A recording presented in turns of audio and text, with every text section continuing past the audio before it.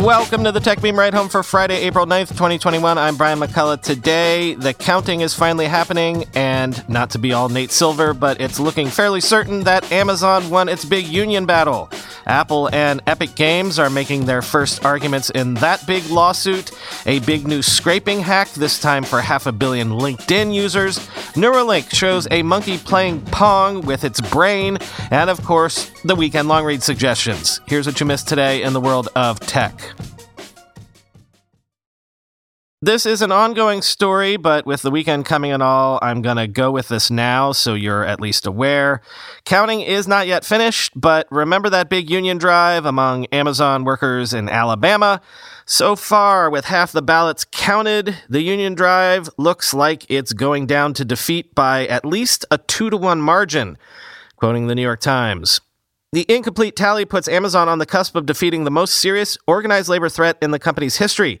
In a high-profile campaign since the fall, the Retail, Wholesale, and Department Store Union aimed to establish the first union at an Amazon warehouse in the United States.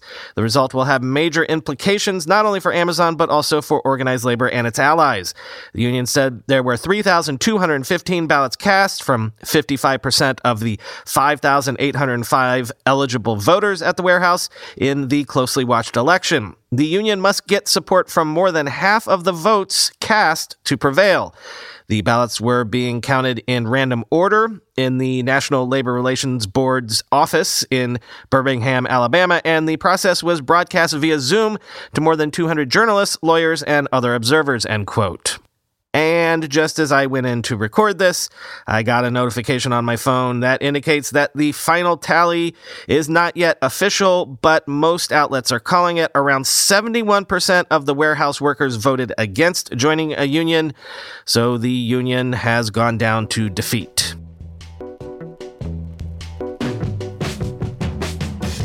The big court case between Apple and Epic Games is getting underway, and in prep for that, both sides are releasing filings to sum up their arguments ahead of time.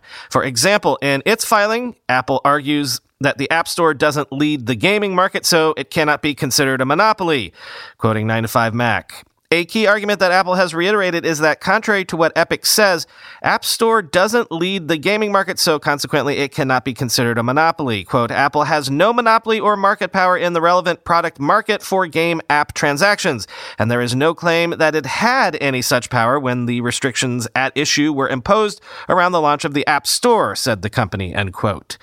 But now, Epic has released its filing arguing that Apple has, quote, no evidence that its processes in place for approving apps, ostensibly in place to keep consumers safe, actually, quote, screens for security issues better than other methods of app distribution, end quote.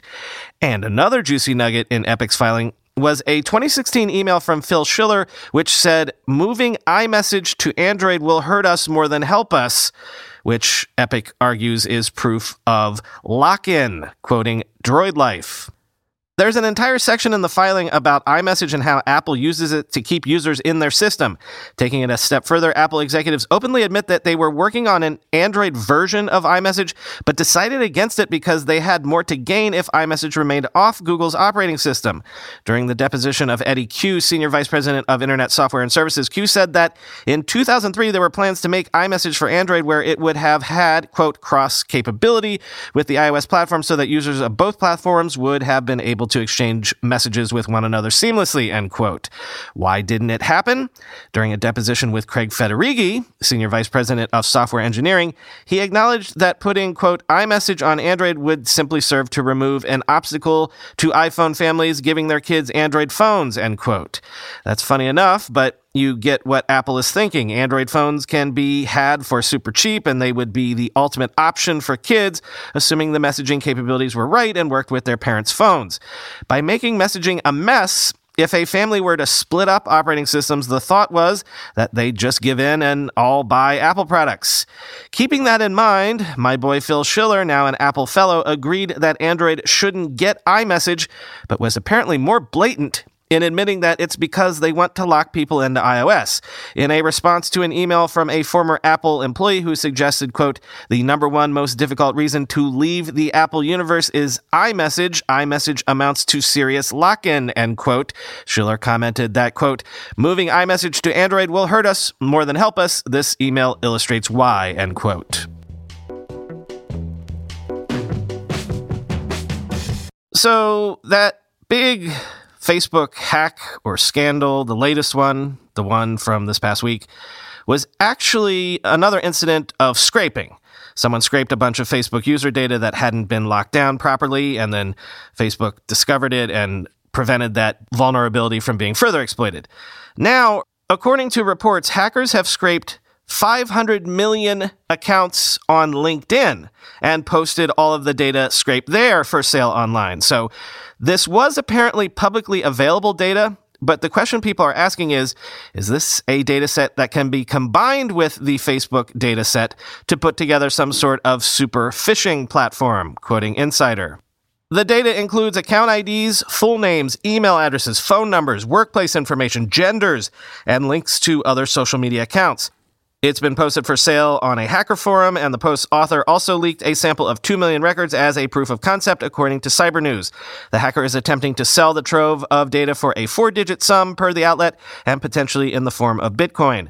Paul Prudhomme, an analyst at security intelligence company Insights, told Insider that the exposed data is significant because bad actors could use it to attack companies through their employees' information. Quote, such attacks may be more likely to succeed due to the rise of remote work and the increased use of home or personal devices for work due to the COVID-19 pandemic, Prudhomme said. Attacking companies via their employees' personal accounts and devices is one way for attackers to work around enterprise network security defenses, end quote. So again, if we see a wave of hacks and phishing attacks this summer, that will probably all be related in some way to all of this.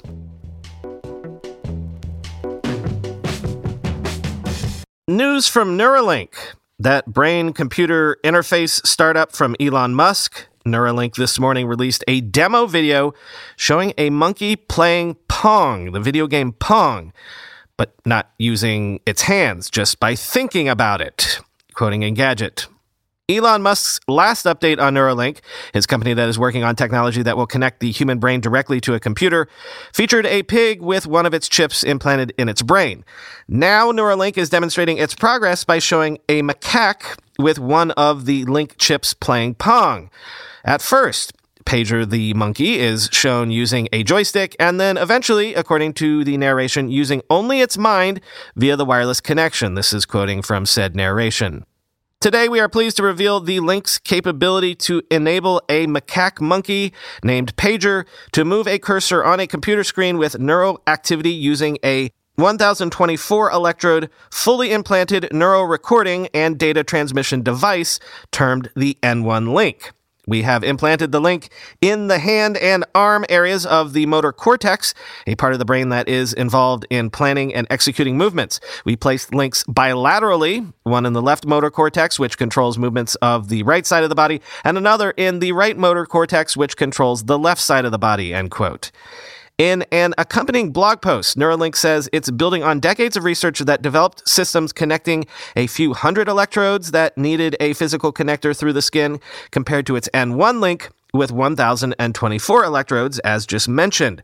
According to Neuralink, quote, our mission is to build a safe and effective clinical BMI system that is wireless and fully implantable, that users can operate by themselves and take anywhere they go, to scale up the number of electrodes for better robustness and higher information throughput, and to automate the implant surgery to make it as rapid and safe as possible, end quote. I often encourage you to watch the videos when I link to things like this in the show, but seriously, with this one, watch the video.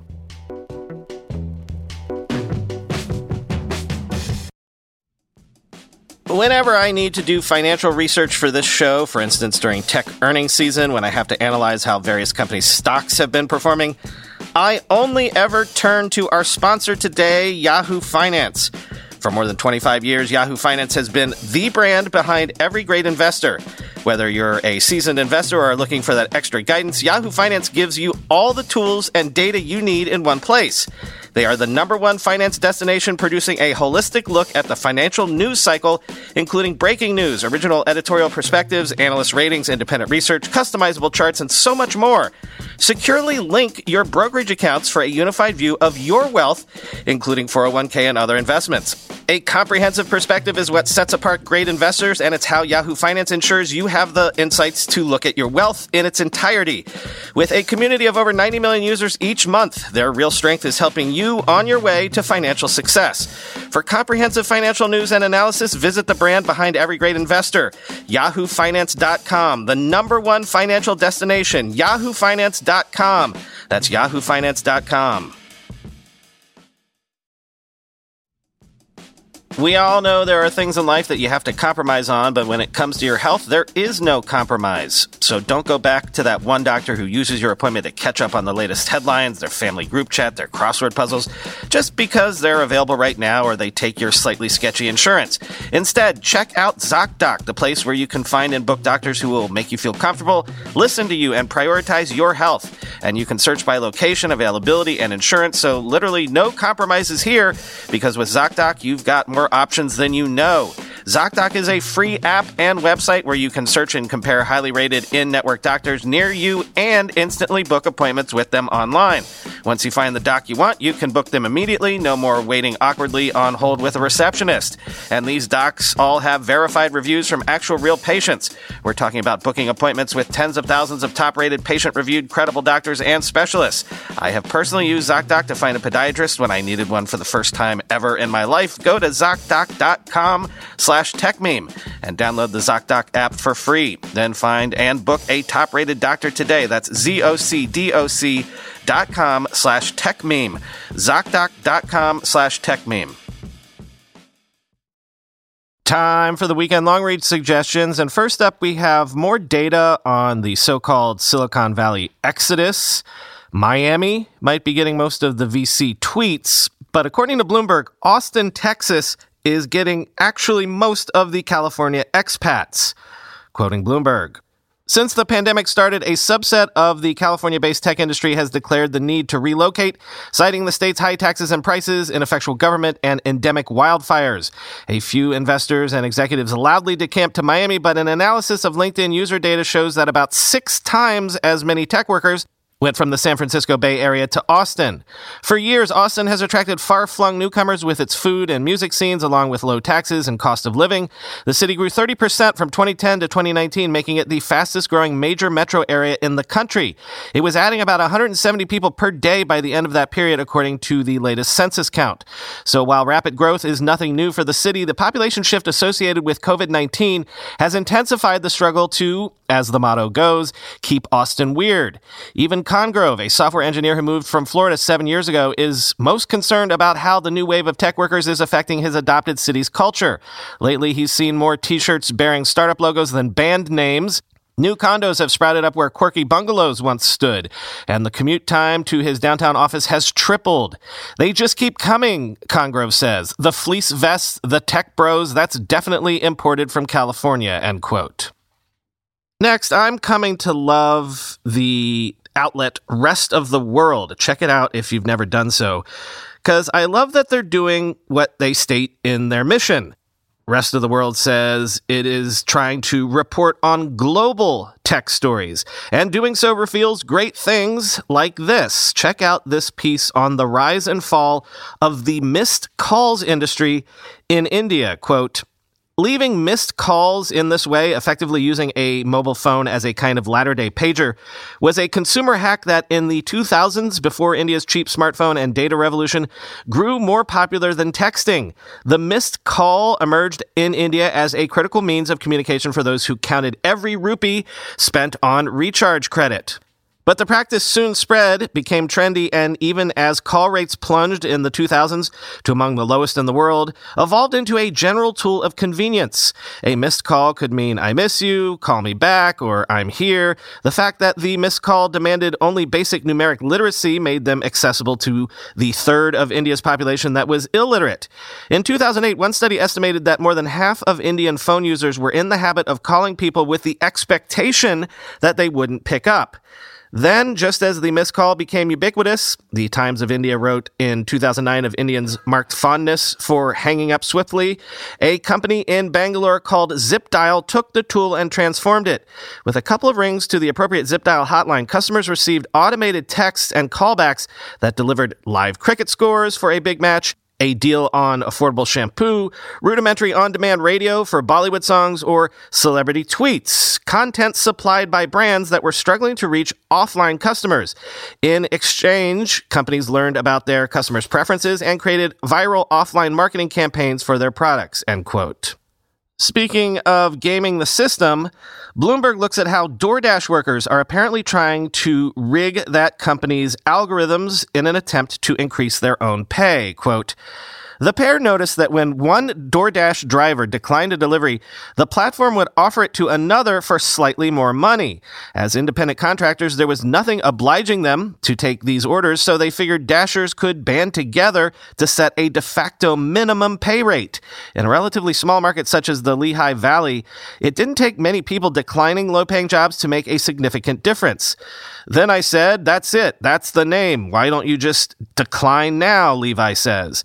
In October 2019, they launched the hashtag Decline Now Facebook group. They urge members to reject any delivery that doesn't pay at least $7, more than double the current floor of $3, end quote. Forbes has the story of how the Winklevoss twins are finally getting their redemption, if you will. In case you're unaware, the pair have been big in crypto for a while now. They founded one of the biggest exchanges, Gemini. And years ago, they sunk most of their wealth, which, of course, to a large degree derived from the legal settlement around the question of, if you'll recall, who had the original idea for Facebook, into Bitcoin. Their Bitcoin holdings alone now make them multi-billionaires. And quoting Forbes, and the 39-year-old brother's hottest venture, digital art auction platform Nifty Gateway, is basking in the glow of a sale at Christie's, where the gavel is about to fall on the 255-year-old auction house's first ever sale of a non-fungible token artwork, a one-of-a-kind computer file tracked on a digital ledger known as a blockchain. Nifty Gateway put the artist Mike Winkelmann, who goes by Beeple, on the map through a series of drops starting last year.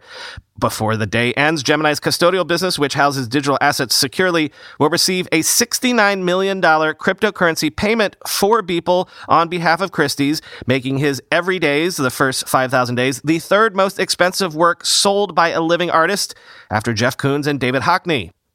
Much of the world still thinks of the 6'5" twins as the crew rowing chumps played by Armie Hammer in The Social Network, the hit 2010 movie about Facebook. At Harvard, classmate Mark Zuckerberg had swiped their idea for a social networking site, building an empire with 2.8 billion worldwide users and a personal fortune now worth $97 billion. 8 years after they settled with Zuckerberg for $65 million in Facebook stock and cash, the Winklevi, as they are widely known, have emerged as leaders of a technological movement whose core operating principle involves digitizing the records of all assets globally, decentralizing control, and cutting out gatekeepers, including Facebook, end quote. And finally, since we're on the topic of fortunes won and lost, I know this is not a tech story necessarily, but I can't resist sharing Bloomberg Businessweek's huge cover story this week on the whole Bill Hwang, Archegos Capital story. In case you missed it, Hwang was a billionaire who had quietly become one of the biggest traders on all of Wall Street. And then in 2 days, a couple weeks ago, his positions blew up in his face and he lost $20 billion. In 2 days. And I'm recommending this piece in particular because it does what I was waiting for somebody to do, which is write a blow-by-blow forensic piece explaining how something like that is even possible. And it turns out the thing that blew up in Hwang's face was something we talk about all the time. The streaming wars. Quote, the first in a cascade of events during the week of March 22nd came shortly after the 4 p.m. close of trading that Monday in New York. Viacom CBS, struggling to keep up with Apple TV, Disney+, HBO, and Netflix, announced a $3 billion sale of stock and convertible debt.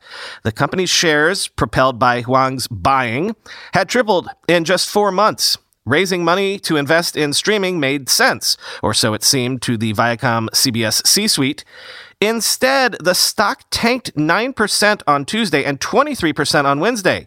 Hwang's bets suddenly went haywire, jeopardizing his swap agreements. A few bankers pleaded with him to sell shares. He would take losses and survive, they reasoned, avoiding a default. But Wang refused, according to people with knowledge of those discussions. The long-ago lesson from Robertson evidently forgotten. That Thursday, his prime brokers held a series of emergency meetings. Wang say people with swaps experience likely had borrowed roughly $85 million for every $20 million, investing $100 and setting aside $5 to post margin as needed. But the massive portfolio had cratered so quickly that its losses blew through that small buffer as well as his capital. The dilemma for Wang's lenders was obvious. If the stocks in his swap accounts rebounded, everyone would be fine. But if even one bank flinched and started selling, they'd all be exposed to plummeting prices, end quote.